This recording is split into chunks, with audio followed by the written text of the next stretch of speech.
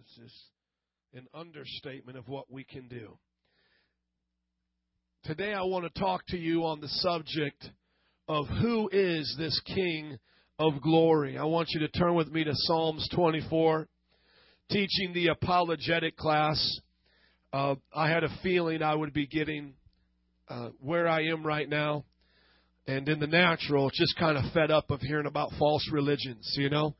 As I had to study Islam and read the Quran day after day and write about it, you just get to the point where you're just fed up with it. You're just saying enough of the lies, you know. You just want to cover your ears and say, I don't want to hear it anymore, you know, kind of like a child. You just want the pure river of God, the pure bread of heaven. And that's what kind of spoke to me this morning as I was preparing a message. I just felt in my heart to share with you who God was. And as a matter of fact, it was more than just this morning. It was after last week's message. So many times we're talking about the things of God, the ministry of God, but we don't talk about God. Like, who is God? And what is God like? And who is this King of glory? And that's the name of today's message. Who is this King of glory? Psalms 24, 1 through 24. I just want to, 1 through 10 rather. Just listen to this psalm as you read it with me. It's so beautiful. The earth is the Lord's and everything in it, the world and all who live in it. For he founded it upon the seas and established it upon the waters. Who may ascend the hill of the Lord? Who may stand in his holy place? Who has clean hands? He who has clean hands and a pure heart, who does not lift up his soul to an idol or swear by what is false. He will receive blessing from the Lord and vindication from God his Savior. Such is the generation of those who seek him, who seek your face, O God of Jacob. Lift up your heads, O you gates, be lifted up, ye ancient doors, that the King of glory may come in. So we want him to come in, amen? Who is this King of glory? The Lord strong and mighty, the Lord mighty in battle. Lift up your heads, O you gates. Lift them up, you ancient doors, that the King of glory may come in. Who is this King of glory? The Lord Almighty. He is the King of glory. So I just want to answer that question even a little bit more in depth today. Who is this King of glory? The psalmist here, David, is wanting to draw close to God. He is wanting to be in God's presence. He says, who may go to the hill of the Lord? This is a reference to how, like Moses went to Mount Sinai, David had this place in his heart called Mount Zion, which was this spiritual place that he would meet with God. And he used the same type of terminology that Moses would use to meet with God on a mountain. And so people have asked me, does Mount Zion exist as a literal place? No, it doesn't. It exists as a spiritual place. And so this was to David a poetic way of saying, I love to be with God. Now the unique thing about David is that David wasn't a priest in the sense that he came from the priestly line and was ordained to be such. He was brought to be a king, but yet he had priestly privileges, which meant he could make sacrifices and go into the temple and have a unique relationship with God. And also through his writings, he was a prophet. So he was a foreshadow of Jesus to come, who didn't come through the priestly line of Levi, but rather through the line of David, who was a king, a priest, and a prophet. And so that's why he is the son of David. So David is this unique character who just loves God so much, and he uses poetry to speak forth the words of God and the way he feels about God. And so he says, the earth is the Lord, everything in it, the world and all who live in it. And so he's just declaring who God is and how great God is there. He says he founded it upon the seas and established it upon the waters. This is not just only poetic, but it's also scientific, that we know that water was the form of life and that the earth was mostly water. and is mostly water, and it was water underneath the earth that came and caused the flood. So literally the earth is founded upon the waters. I don't know if you know that the waters from the flood came from under the earth mostly as he opened up the deep in what we call now fault lines. And looking at verse number 3, he says, who may ascend the hill of the Lord? Who may stand in his holy place? He begins to talk about, I just want to be with God. I want to stand in this holy place. I want to be on that hill where God is. And this is what to David was Mount Zion.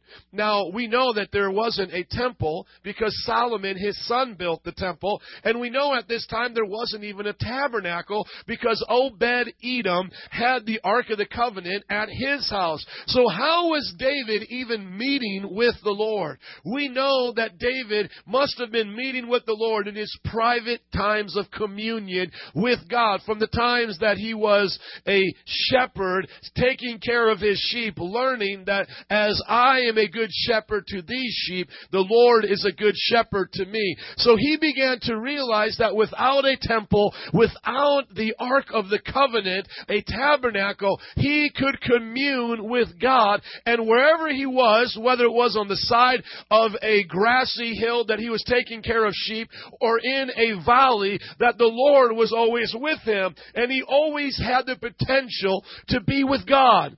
But yet he said that there is parameters, there is a stipulation, a list of requirements to be with God, though he knew he could be with God anywhere, but there were things that he needed to do so that God would be with him. And he answers the question, who may ascend to the hill of the Lord, who may stand in the holy place? He says, he who has clean hands. So he's saying that I have to have a clean conscience, hands representing the conscience of a man. Everything you touch in life is with your hands, and your conscience represents everything you see and hear and think in life. And so the correlation is that your conscience kind of sums up who you are, as your hands kind of sum up everywhere you've been and everything you've done. And so he's saying my hands have to be clean. My conscience needs to be clean before God. That means I've asked for forgiveness for the things I know that I've done wrong. I've asked the Lord to purify me for ill motives and wrong thoughts and selfish ambitions.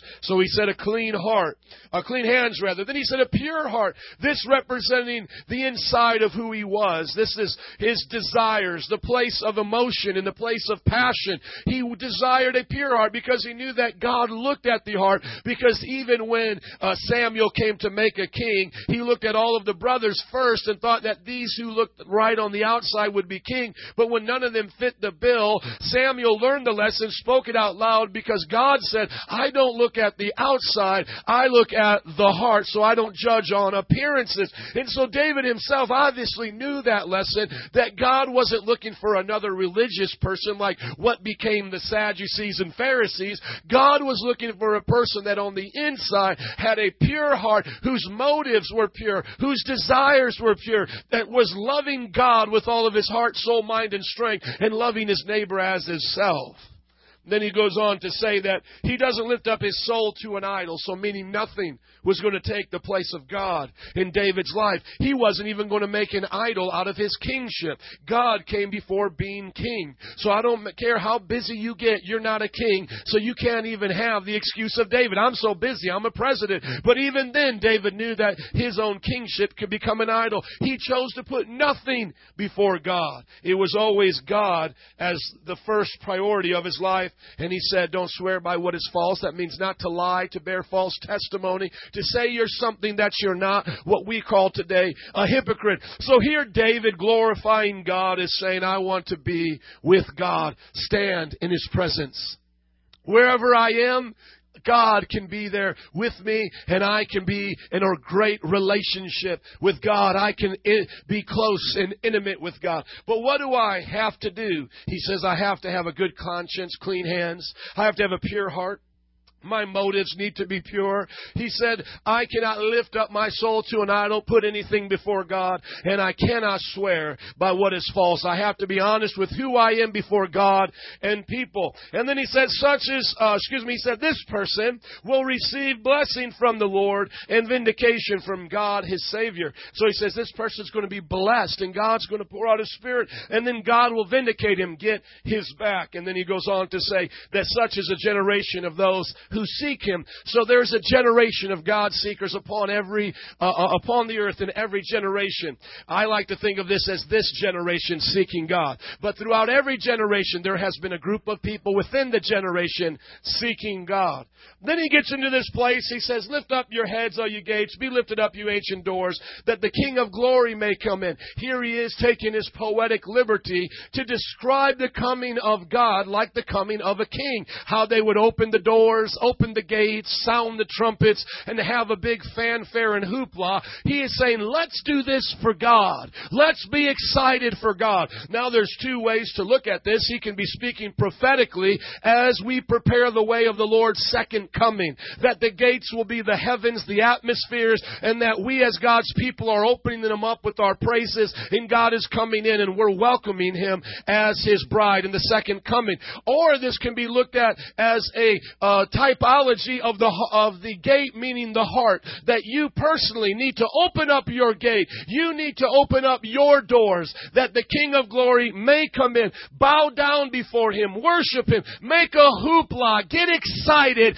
that God is coming to visit you today because you have made a place of worship for him.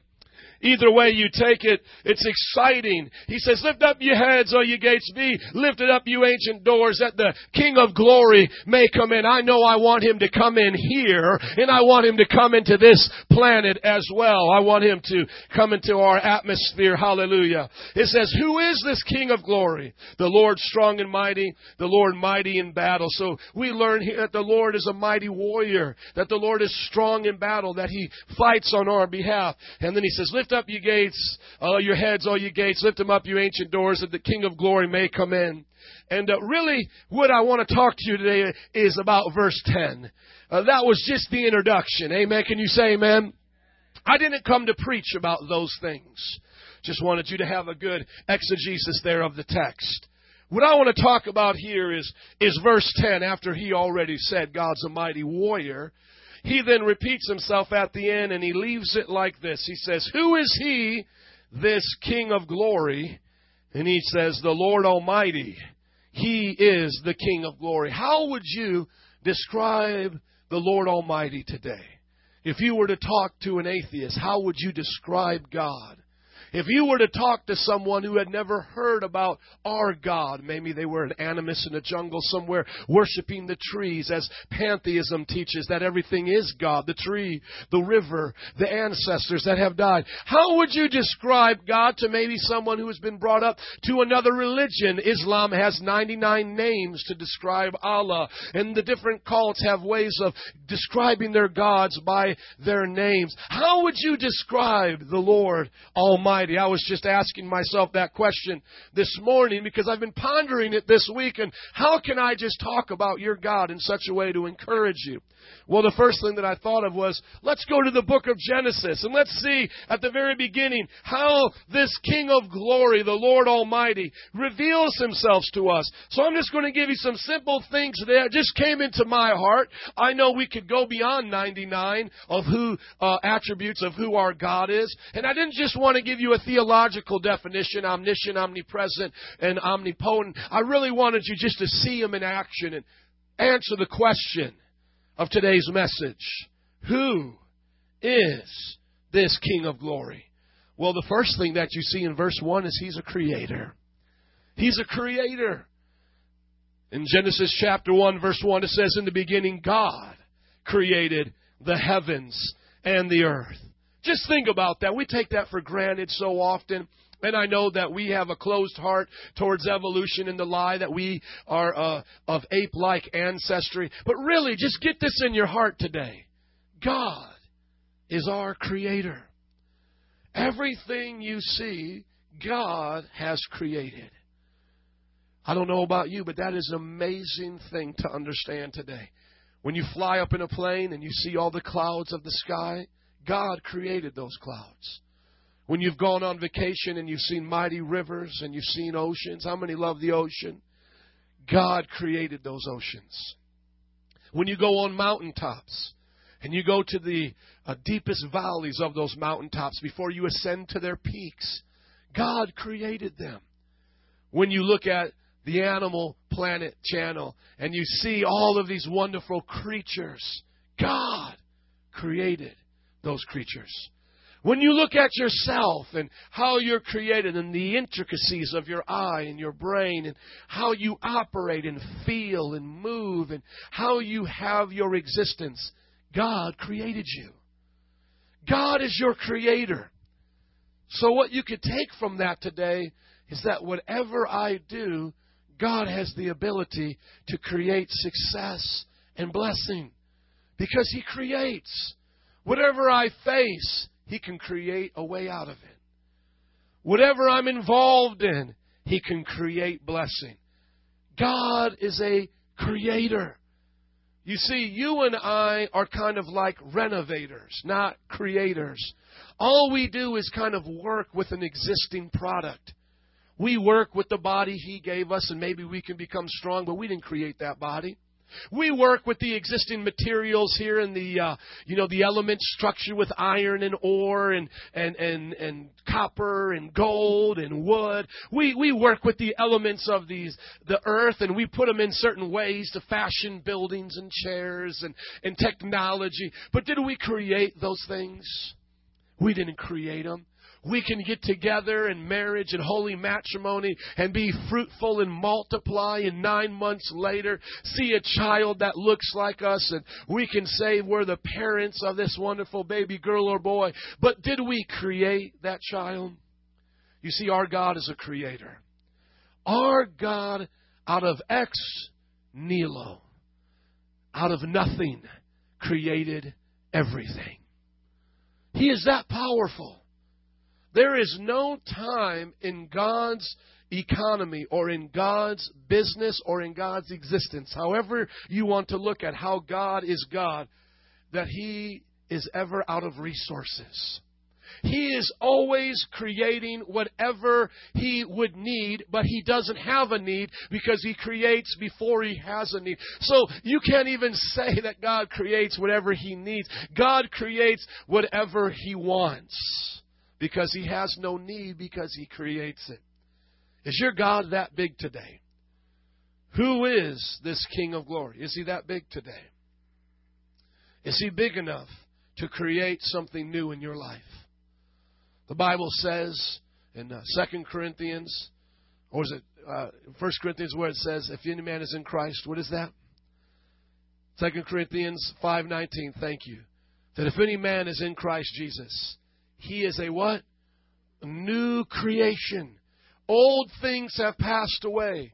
Behold, new things have come. He is a new creation. What that literally means is what you become when you are born again has never existed before. All the devil can do is destroy. The devil comes and steals what God has created. The devil comes and kills what God has given life. The devil destroys, breaks into pieces that pottery that God has made. But he can't create. God creates.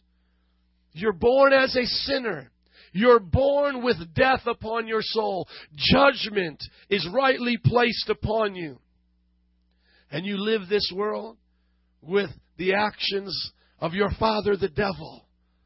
And God says, come to me, all you who are weary and heavy laden. Take my yoke upon you and learn of me, for I am gentle and humble in heart, and you shall find rest for your soul. He says, if anyone is thirsty, let him come unto me and drink, and out of his innermost being shall flow rivers of living water. He said, no man can enter the kingdom of God unless he is born again. So however you heard it, whatever phrase you heard it in, Jesus calls you as a child of the devil. with death and destruction in your life, being abused by the devil himself, being brought under the same punishment. And He says, I'll create in you a new spirit. I'll create in you a new person. You will literally become a new creation. How can He create in you a new person? Because He's a creator. How can He create in you a can-do attitude in Bible college?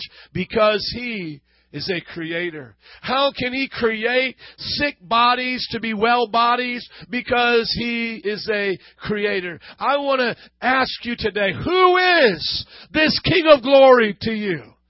Is He bound up in restrictive plans like the city can't build a building to the city council approves? Is He bound up by man's traditions? Is He bound up by a list of can'ts? I can't do this. I'm sorry. I can't do that. I wish I had that in stock, but I can't sell you that. Is God like us? Or is this King of Glory the creator of us? The most powerful being we would ever see. Genesis chapter 1 verse 1. Tells us that God is the creator. And we see that He creates us. And He creates us in His image. And then we go to Genesis chapter 3. And we see that God gives us free will. Created free will. People sometimes wonder, why would He create free will? That was His prerogative as a creator. Amen?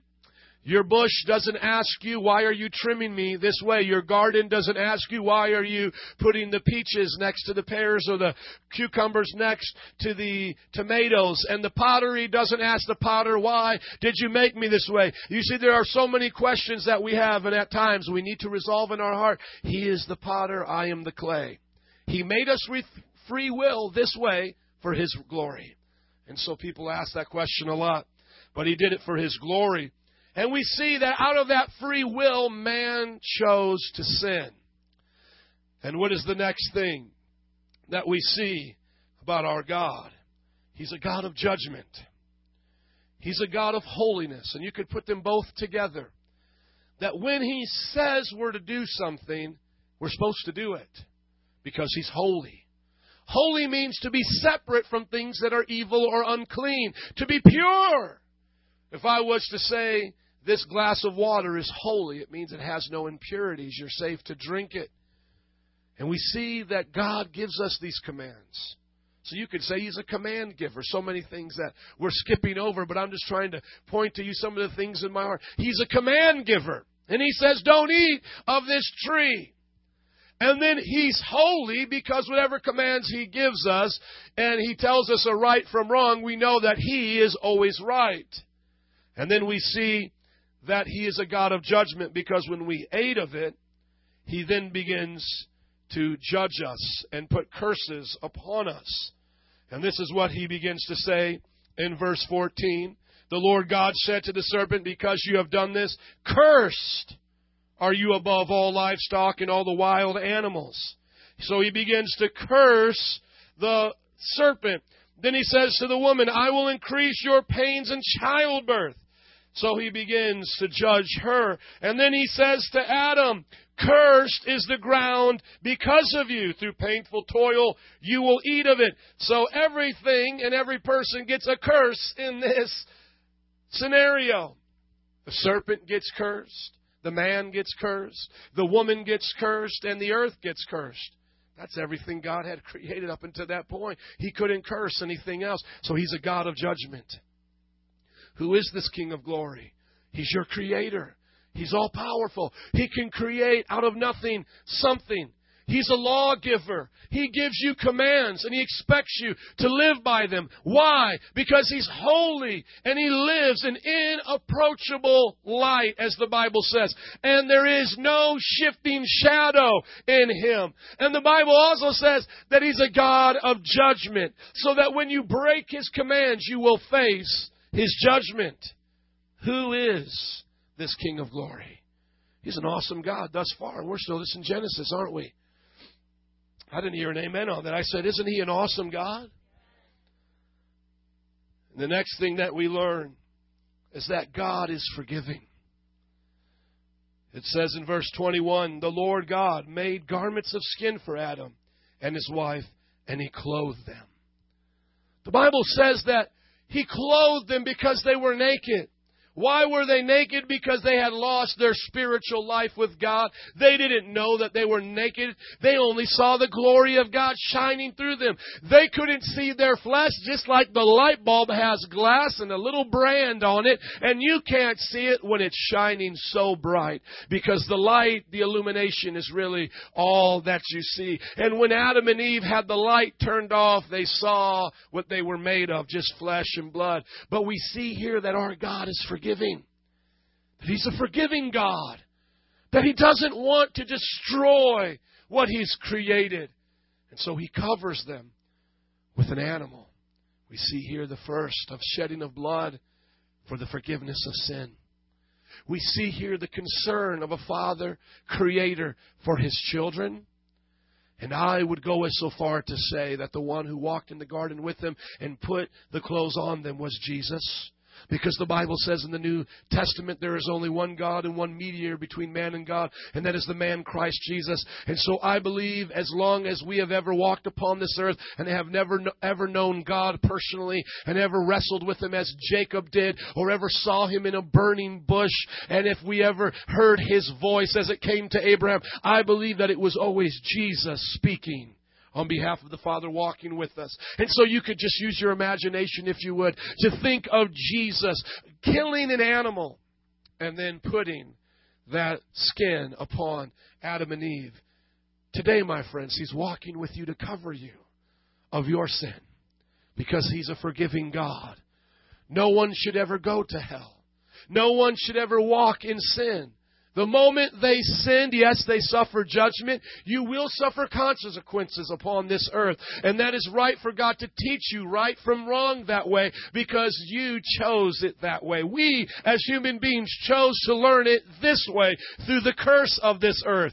And He will use it for His redemption. But my friends, there's no reason why you and I should live with sin upon our lives. There is always a King of glory there to provide a sacrifice to wash us of our sins. And we know the fulfillment of that in the New Testament, that Jesus Himself becomes the sacrifice. And it's His blood that covers us. And it's His flesh that was torn for us so that the veil may be ripped in two. Who is this King of glory? He's our Creator. He's our lawgiver. He's holy. He is a judge, and He's a God of forgiveness. And you can now move on to Genesis chapter 18. As God meets with Abraham, you know what I see here? Is that this King of glory, He is close to us. That though He had to guard the Garden of Eden with flaming angels, with flames, with swords of fire, so that we wouldn't live forever in a fallen state, which would make hell on earth, literally. If we would have eaten from the tree of life, there would have been no redemption for us, and that would have became our hell. So He was so kind not to let us eat from the tree of life. And He, the Bible says, went back to heaven, that the Garden of Eden, it wasn't there for us anymore, nor was that relationship walking with them in the cool of the day.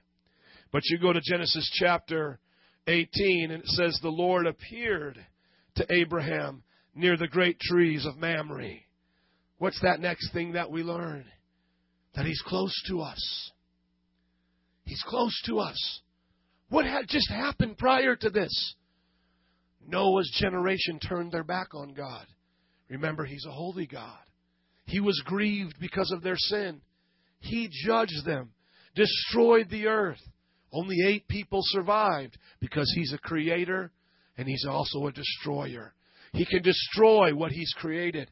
Don't have it in your mind that the devil's the only one who destroys. No, my friends, the devil didn't send the rain that day.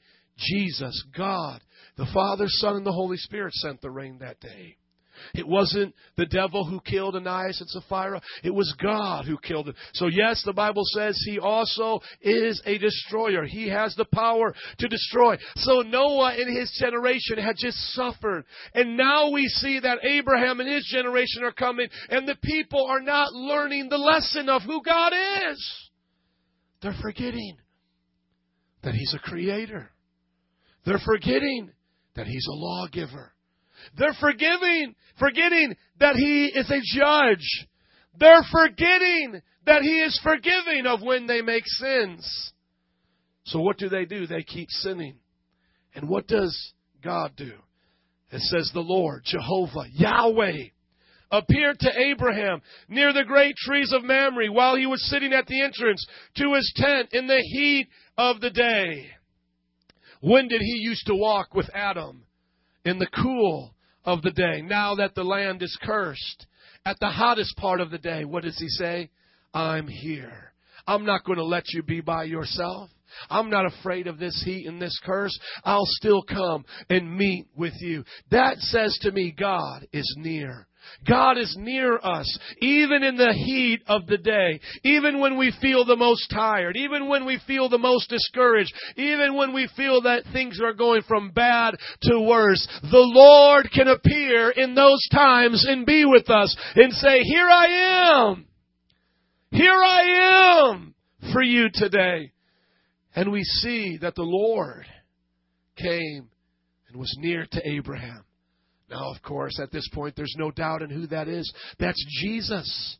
And so now that brings us to the question, because I don't have the whole day to go through the Bible, that now reveals to us that our God is near because our God is triune. Our God is triune.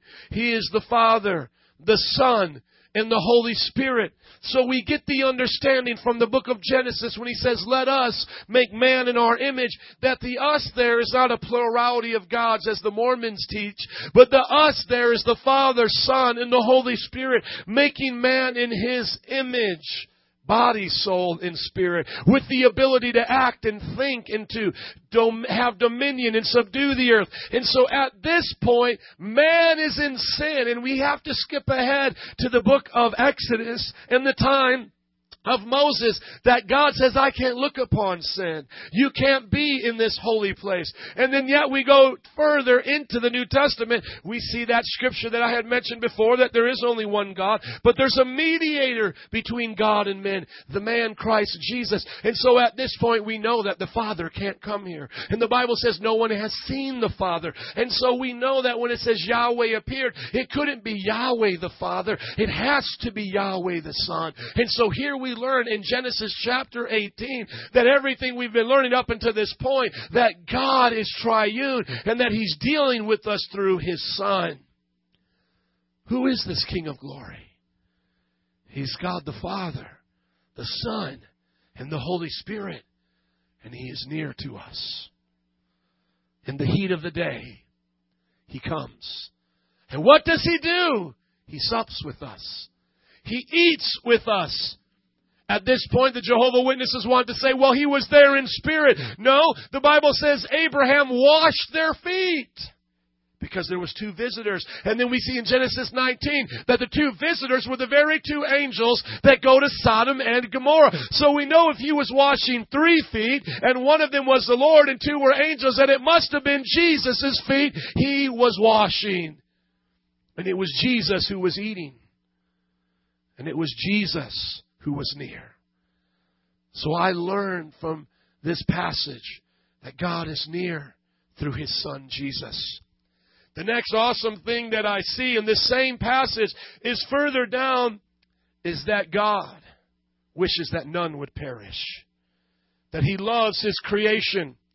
Because He says, I can't keep what's about ready to happen to Sodom and Gomorrah from Abraham. I must tell him. And here you see the heart of God for His creation. He reveals to us His plan on purpose so that it will draw us to intercede so that then He may act out of His compassion.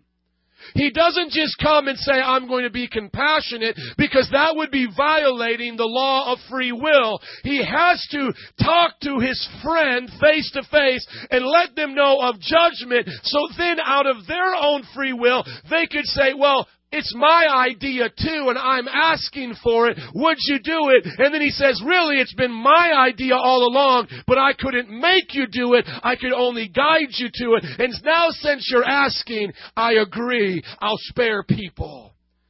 Since it was you as the human race who brought the devil in his destruction here, God must obey by the same law of the free will. We must ask him to come. Now, of course, he can come without us, but he bound himself to that same law. That man must ask. That man must choose. That man is not a robot. And so here we see that he says to Abraham, I'm going to judge Sodom and Gomorrah. Abraham, his friend, hears that. And out of his own free will, he then says, would you spare Sodom and Gomorrah for 50? And God says, yes. And you can hear the heart of the Father coming through Jesus saying, we don't want to destroy the earth. We don't want to destroy Sodom and Gomorrah. I want to save them. Keep interceding. Keep pleading.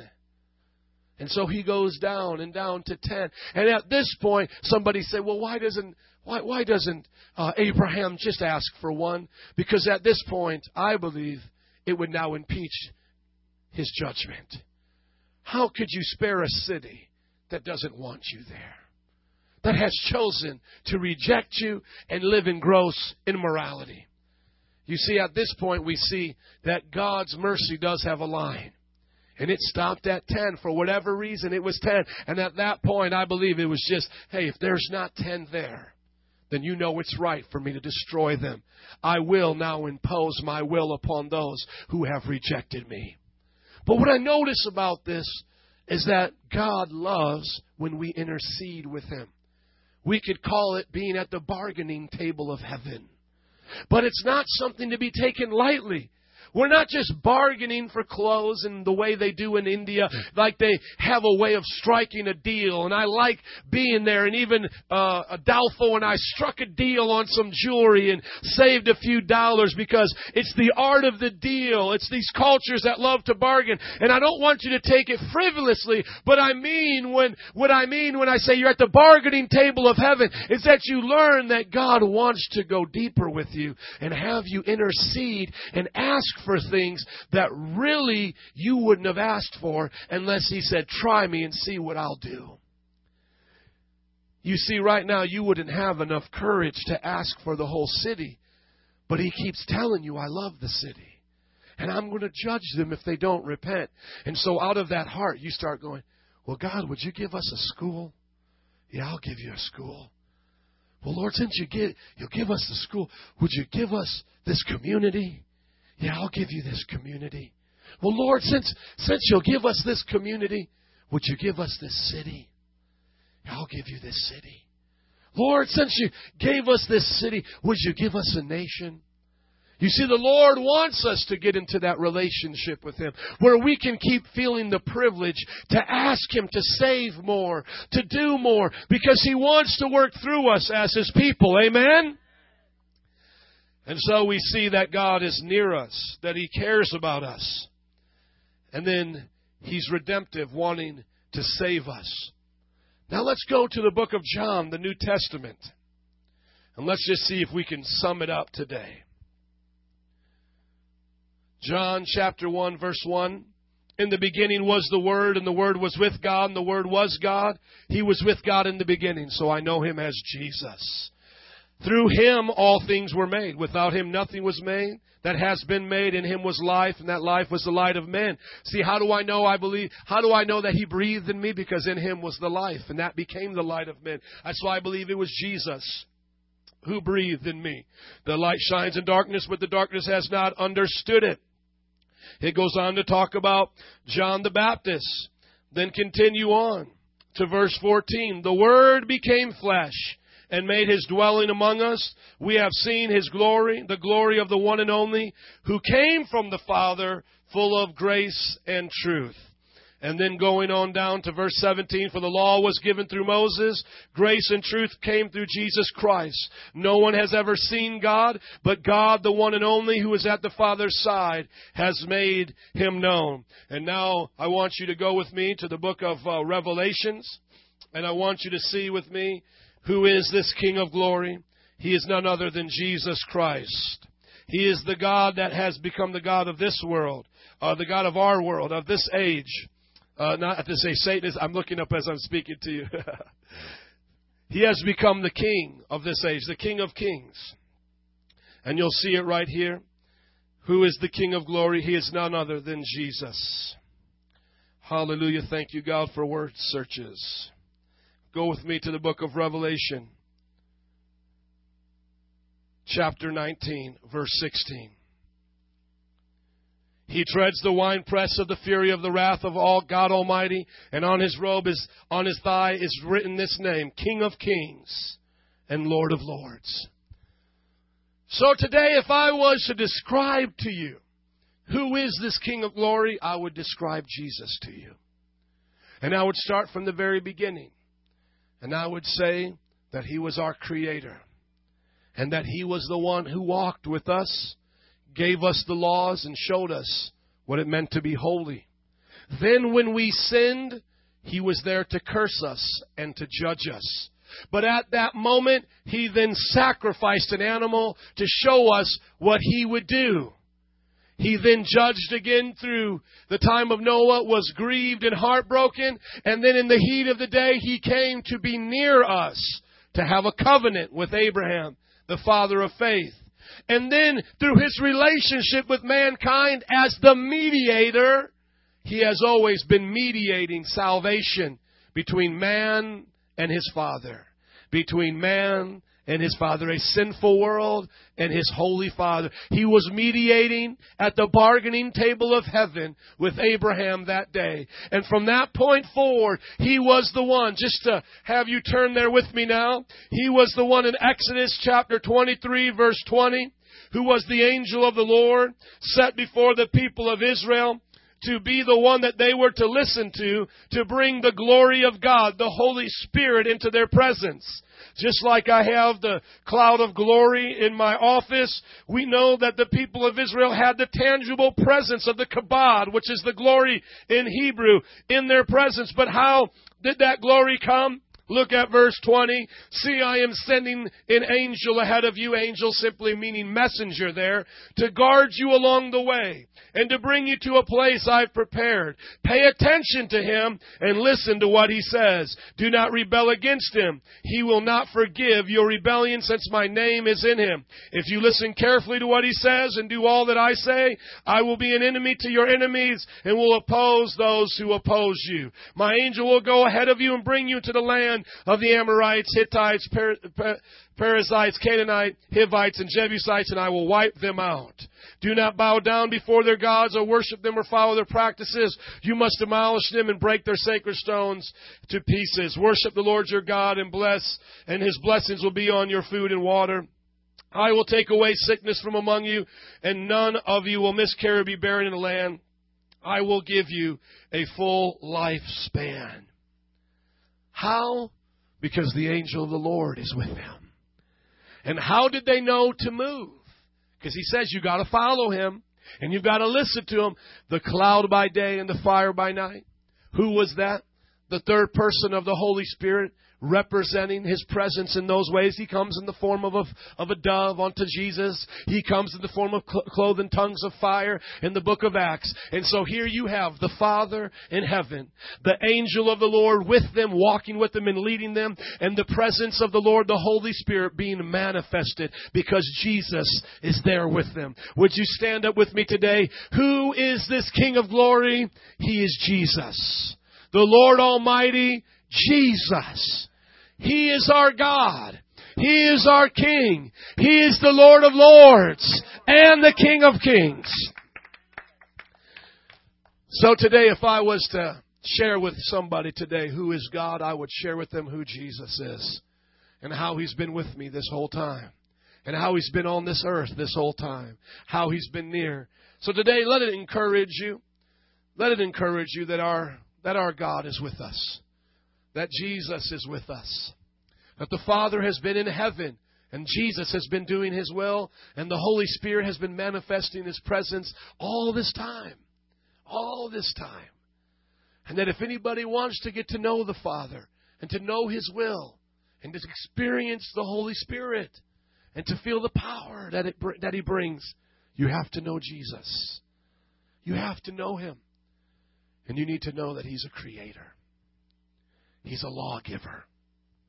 He's a judge. He's merciful. He's ever present. And He's redemptive. And today, He dwells with us full of grace and full of truth. Because no one has ever seen the Father. Some people ask, like in the revelation that Daniel had in Daniel chapter 7, will the Father look like that? The image of a man with a beard sitting on a throne. I don't know. Some people debate that. They say that that was just an image to help him see the Father. But the Father will never be seen like that. There are some that literally believe the Father is that wheel within a wheel of Ezekiel, that you never see an image, you never see a being, you never see a personality in the sense of you go, that's it, because God is so great. And the only way then you see Him is next to the wheel within the wheel is the Son of God. And when you look to Jesus, you understand what you're seeing in the wheel within a wheel. When you look to Jesus, you understand who the Father is. But without Jesus, you would never know the mystery of who the Father is. Just think about that. That you just couldn't just say, oh, there's the Father. Hey, how are you doing? No, you always have to come to Jesus to understand Him. That you would never know Him, that you would never approach Him, that He has no image that you would recognize unless it comes through Jesus.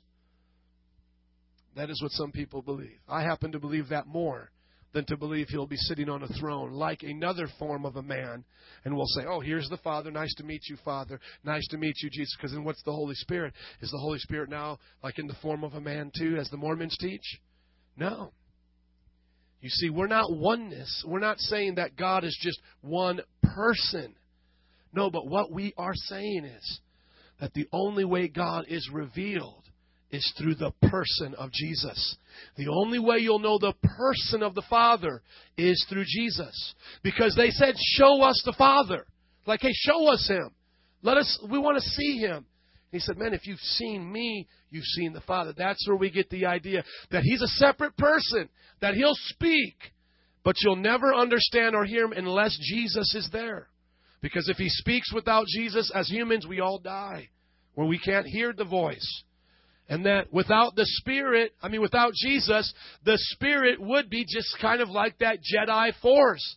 But with Jesus, the Holy Spirit takes on the presence of who He and the Father is.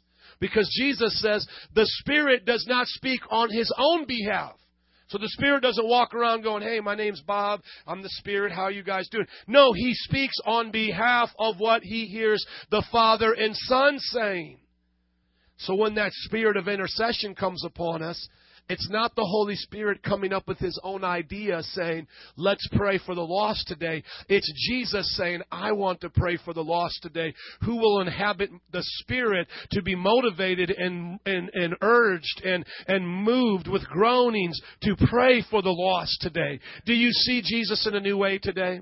He is the center of the triune God. He is the way we know God. Without Jesus, we cannot know God. He is the revelation of who God is to us.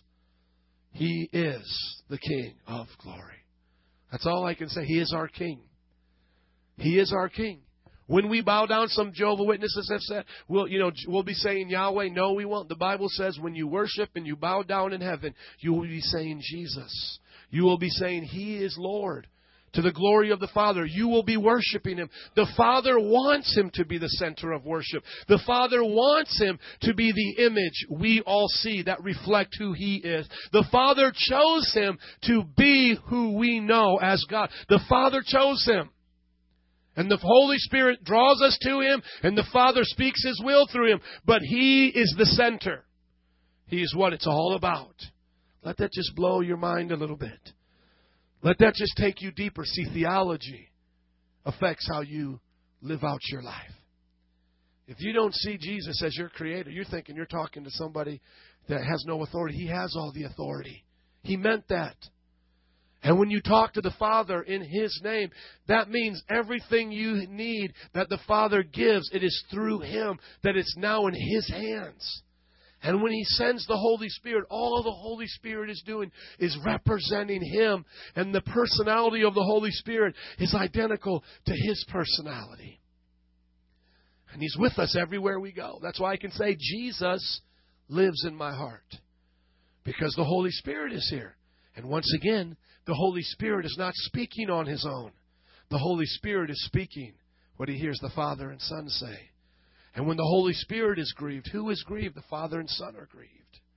Because the Spirit and His personality is feeling the emotion that they are feeling. One God in three persons. But the one we know, the one we come to, the one we have a relationship with, the one who makes it all possible, the King of glory, I believe, is Jesus. He is the Lord Almighty. Let's pray. Father, I thank You today for Jesus. I thank You that You reveal Yourself through Him. Jesus, we thank You today that You have revealed Yourself through the Holy Spirit. Now today we have a relationship with You as our Creator. So we ask for You to create in us a new heart, a clean hands. God, remove sin from us so we can be in Your presence. We ask that today we would know You as the lawgiver. That all the things that You say, we would obey. You say, he who hears these teachings of mine and obeys them is one who builds their house on a rock.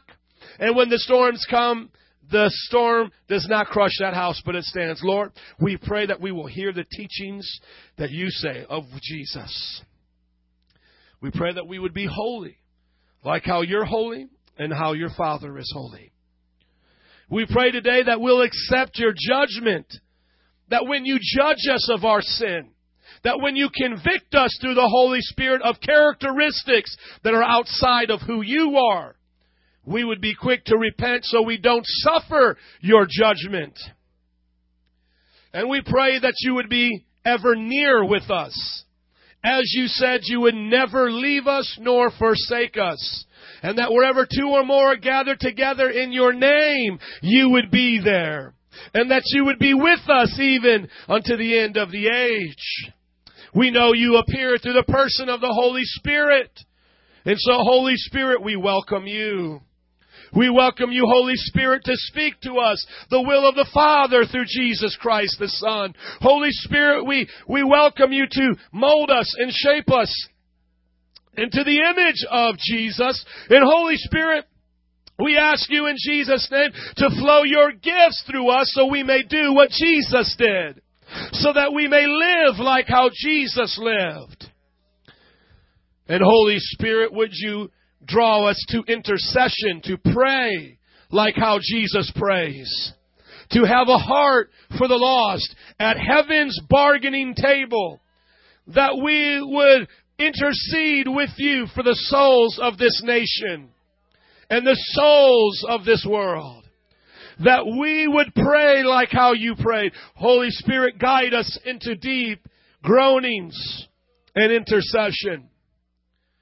We know that God Almighty is the Father, the Son, and the Holy Spirit. But we also acknowledge that without Jesus, we would neither know the Father nor the Holy Spirit. So today, we call You our King of kings and Lord of lords. Help us to know You more. In Jesus' name, in Your name. Amen. Come on, praise God.